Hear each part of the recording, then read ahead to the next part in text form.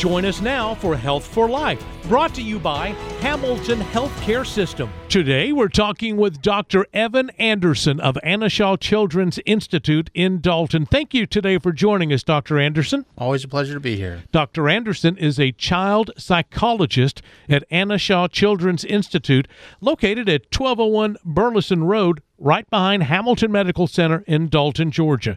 He specializes in the treatment of anxiety, psychological assessment of children, and behavioral management. He also provides parent-child interactive therapy and parental guidance for behavioral management. He graduated from the University of Central Arkansas with a PhD in counseling psychology and completed his internship in pediatric child clinical psychology at the University of Texas at Austin. Dr. Anderson, can you tell us about Anna Shaw Children's Institute? I would love to. Our institute serves children ages birth to age 11 who experience challenges and developmental delays. The team includes me, 2 developmental behavioral pediatricians, physical, occupational, speech and feeding and music therapists, behavior analysis, and just a whole other group of very dedicated professionals. The therapies there include physical therapy and occupational therapy, speech and feeding. Psychological services include individual counseling, family counseling, and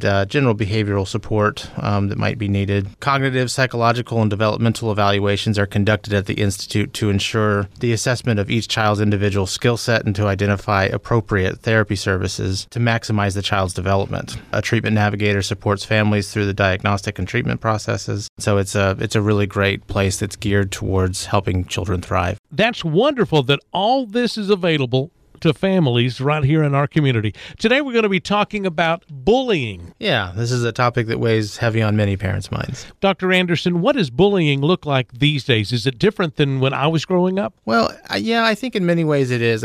When you ask somebody to, I guess, conjure up an image of a bully, they will often describe a child that's a head taller than everybody in the classroom, maybe a little bit oafish even, and physically aggressive. And, I think that very much fits into a stereotype of a bully that does exist, one that's trying to maybe getting bullied at home or in other environments and is trying to regain a sense of power by doing the same behaviors to other kids. But that's really only a very small population of bullies. And actually a far more common subset that exists today is due to cyberbullying. Okay, so cyberbullying is not a new concept to many people, but in the context of bullying in general, it's a very new topic. So I think when we looked at bullying relationships in the past, we tended to look at the relationship between the victim and the bully, and that was it. But cyberbullying has really introduced this whole new concept, which is... I'm sure that there are a lot of our listeners that that grew up when I grew up, and bullying usually involves some physical pain. Mm-hmm. But now you're talking about cyberbullying, and I got to tell you, I'm not sure what that is. What is cyberbullying? Yeah, so cyberbullying is really just digital communication that causes another person to be angry, to be sad, to be scared. Is it like threats? They threaten them? It can be threats. It can also be insults. It can be people posting pictures that you didn't want posted. It could be people making fun of other people that it's really just bullying brought to the digital realm. But what happens with cyberbullying is that lots of people see it. And so it's not a one-on-one thing. It's not a one-on-one thing. And while certainly that dynamic existed sometimes maybe at school, with these extra bystanders, it feels a lot more of a community bully than just a one-on-one. And so we see that pattern now in the face-to-face settings where we have kids who are being more socially bullied than physically bullied. And so what ends up happening is maybe there's a child that's a little more assertive, maybe a little bit more impulsive, and they start making fun of one kid. And instead of standing up for the child saying, hey, that's not right, other kids who are just trying to avoid being made fun of themselves just kind of stand by and watch and allow it to happen. And that makes it feel like everybody around them is bullying them. So I think in many ways it comes from almost an innocent place where a lot of kids just don't even understand how their words are impacting other kids, but they end up having this global effect where they're turning other kids against them, and these other kids don't even know why. they're making fun of this other kid other than just to fit in with the group. And you're talking about the kids who they don't stand up for their friend. Yeah, exactly. And I think a lot of times it's just because it catches kids off guard. They don't actually know what they're supposed to do in a situation. When another child has started to kind of rally the troops against one kid, just because they found something they didn't like about that child, they want everybody else to pile on. And so what we're finding is that bullies aren't as physical anymore. Bullies aren't the biggest kid in class. It's often the most socially intelligent child in class, where they know how to work a crowd, so to speak, and they can rally support in that way. Well, what do we need to do as parents to prepare our kids for the possibility that they may be bullied? Yeah, and that's a great question, because it's very appropriate to tell your child that bullying happens and that it might happen to them. It's not going to be a self-fulfilling prophecy. It's not going to,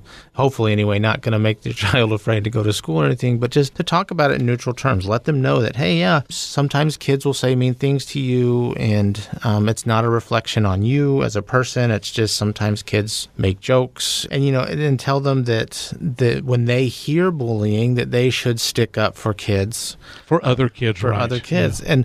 And interestingly enough, sticking up for other kids is probably the best way to stand up for yourself. Because if you set that pattern that, hey, we don't accept that here, and you stand up for one kid, he's more likely to stand up for you. And if our bullies kind of get this message that, hey, we're not really about this negativity here, we'd rather just do our schoolwork and do what we want to do rather than do what you want us to do. That's going to be a really good thing. Another thing is to really just fortify your child against it. One of the best ways to fortify your child is to focus on what they can do and give them a very strong identity. On this show, we've talked about self-esteem, and I think that self-esteem conversation is very relevant in the context of bullying. Just let them know that they should not let other kids define them, and if they do try to insult things that they love or things that they are, that's their choice to do that, but that's not who they are. It's not a reflection on your child. Not at all. And I think a lot of times parents will kind of want to swoop in and say, oh, well, that bully's just, they're just a Yes. dummy, and kind of insult the kid. And I fall into that trap too, because it just hurts you at your core. But really, we need to resist that and really just be like, oh, that's weird that they would say that about you, because I've noticed this. And you can talk about some of the good things that they have, and you can really just kind of reflect how confused you are at how outlandish that statement was. And so, as with many things, we always want to resist that knee-jerk reaction to punish, or to, whether it be our child or somebody else's child. And then also we want to practice appropriate responses. And I really want to emphasize this, because I think a lot of times we give maybe half-baked advice on the fly, and a child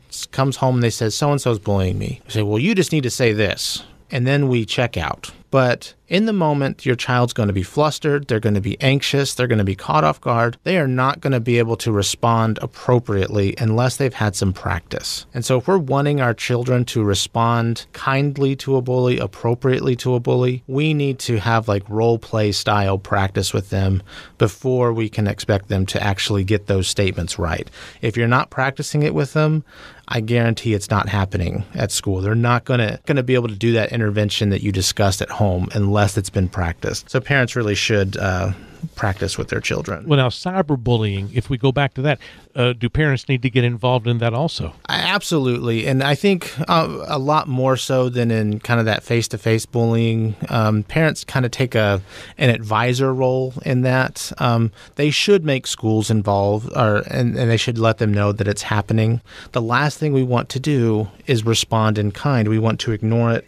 We want to block that bully. We want to cut off the communication. We want to document. We want to document that it happened. So save it, print it, whatever you need to do. Encourage kids to talk to friends, because when they are feeling bad about themselves and they don't talk about it and they don't connect socially to somebody that accepts them, that can really start to grind away at their emotions, and they will start to isolate, and they will start to internalize those negative thoughts, those negative feelings, and that's the last thing we want. And so if we're hearing or noticing that there's bullying, cyberbullying happening, we need to say, hey, well, why don't you call so-and-so? Or maybe as a parent, we can set up a play date with somebody that we know they'll have a good time with. Mm-hmm. And so we just want to give that message that, hey, this weird thing happened online, but we want to to redirect towards something more positive. And then tell people involved, tell schools. You should report to schools if there is cyberbullying, even if it's not on like a school network,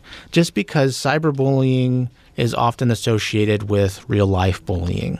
So what we find is more often than not, if there's cyberbullying occurring with schoolmates, that bullying is also occurring while they're in school. So it's good for schools to know. And you should also know how to report cyberbullying on various platforms.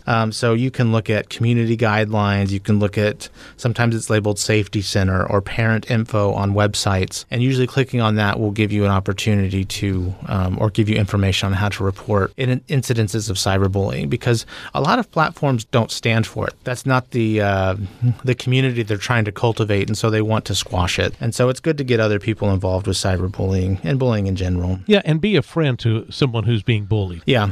Absolutely. It really is about just standing up for each other. And in many ways, this feels like a Sunday school lesson in a way, where it's just kind of like, hey, you should worry about other people and you should care for other people, because that comes back to you. If you stand out as that person that will always stand by their friends and stick up for them, then that spreads. And kids will understand that, hey, we don't mess with each other like that, because we have each other's back. Now, before you leave, and by the way, thank you so much for joining us today. Before you leave, is there any advice you could leave folks that are being bullied? What would be the number one thing you advise someone that is being bullied that's listening? Yeah, I would say really just don't listen to it. It's and I know that it's going to be easier to say that than to actually do that, but you need to understand that the person saying that is saying it because they want to get a reaction out of you, and they want something that you have, and they don't understand who you are, and that time will always heal these things, and that if you stay the course, you will find that life gets better and better, and that you need to connect to the people that bring you up and not bring you down, because that's one of the things as an adult you can do very easily. You can surround yourself with people that bring you up.